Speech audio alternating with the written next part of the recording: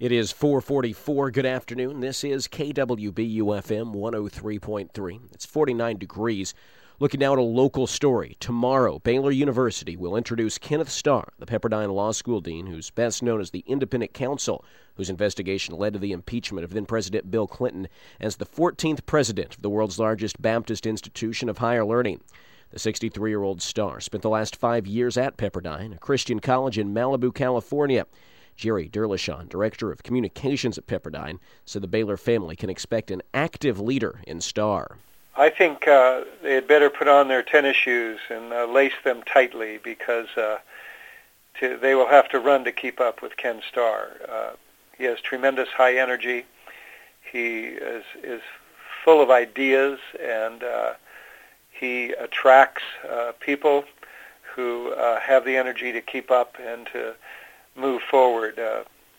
Standing still is just about impossible. Starr has drawn positive marks from many at Pepperdine for his leadership of the law school, with Derloshon noting that his connections led to a number of opportunities for students, including several meetings with Supreme Court justices.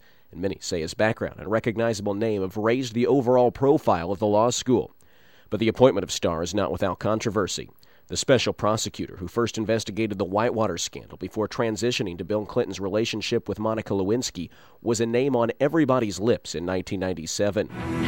A defining moment for President Clinton, Ken Starr, and a country awaiting the... Why is Kenneth Starr appointed to investigate an obscure Arkansas land deal, now looking into the president's alleged sexual affair with a White House intern? Members of the House of Representatives wrestled with what the next move should be in response to Kenneth Starr's report to Congress. Can Starr make a plausible case against President Clinton as villain, or will he emerge as more villain himself? Vilified by many for his pursuit of the tawdry details of the nature of President Clinton's relationship with Monica Lewinsky, Starr became a polarizing figure, loved by many on the right and despised on the left. Baylor law professor Mark Osler has visited Pepperdine under Starr's tenure and met personally with him on multiple occasions. He says that, while not agreeing with all of Starr's views, he finds Starr to be a man who's a good fit for the academic setting. 1997 was a long time ago. As a former prosecutor, I certainly did not agree with a lot of the things that were done in those investigations. However, looking at the track record, as the leader of an academic unit, his record is outstanding, and that's what he's been hired for here. Osler also noted that many concerns some have about Starr's background here at Baylor were seen previously at Pepperdine. Osler, knowing many of his hires at the West Coast school, says Starr's political leanings have not affected his hirings. When he went there were people who were moderate and liberal who were very concerned about it becoming a right-wing institution, becoming a Federalist Society center. That did not happen. I think you'll find that some of his biggest supporters in Malibu right now are people who are moderate and liberal, that he supported their work, that as long as they produced, he believed in them, and it was not a political issue.